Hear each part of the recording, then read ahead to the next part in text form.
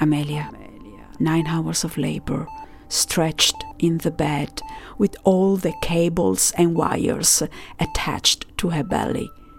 She's crying and screaming, and I try to console her, holding her hand and translating what the nurse is asking her to do. Push now, stop, push, stop. Me, 9 hours later, coffee after coffee. I wouldn't mind some drugs myself.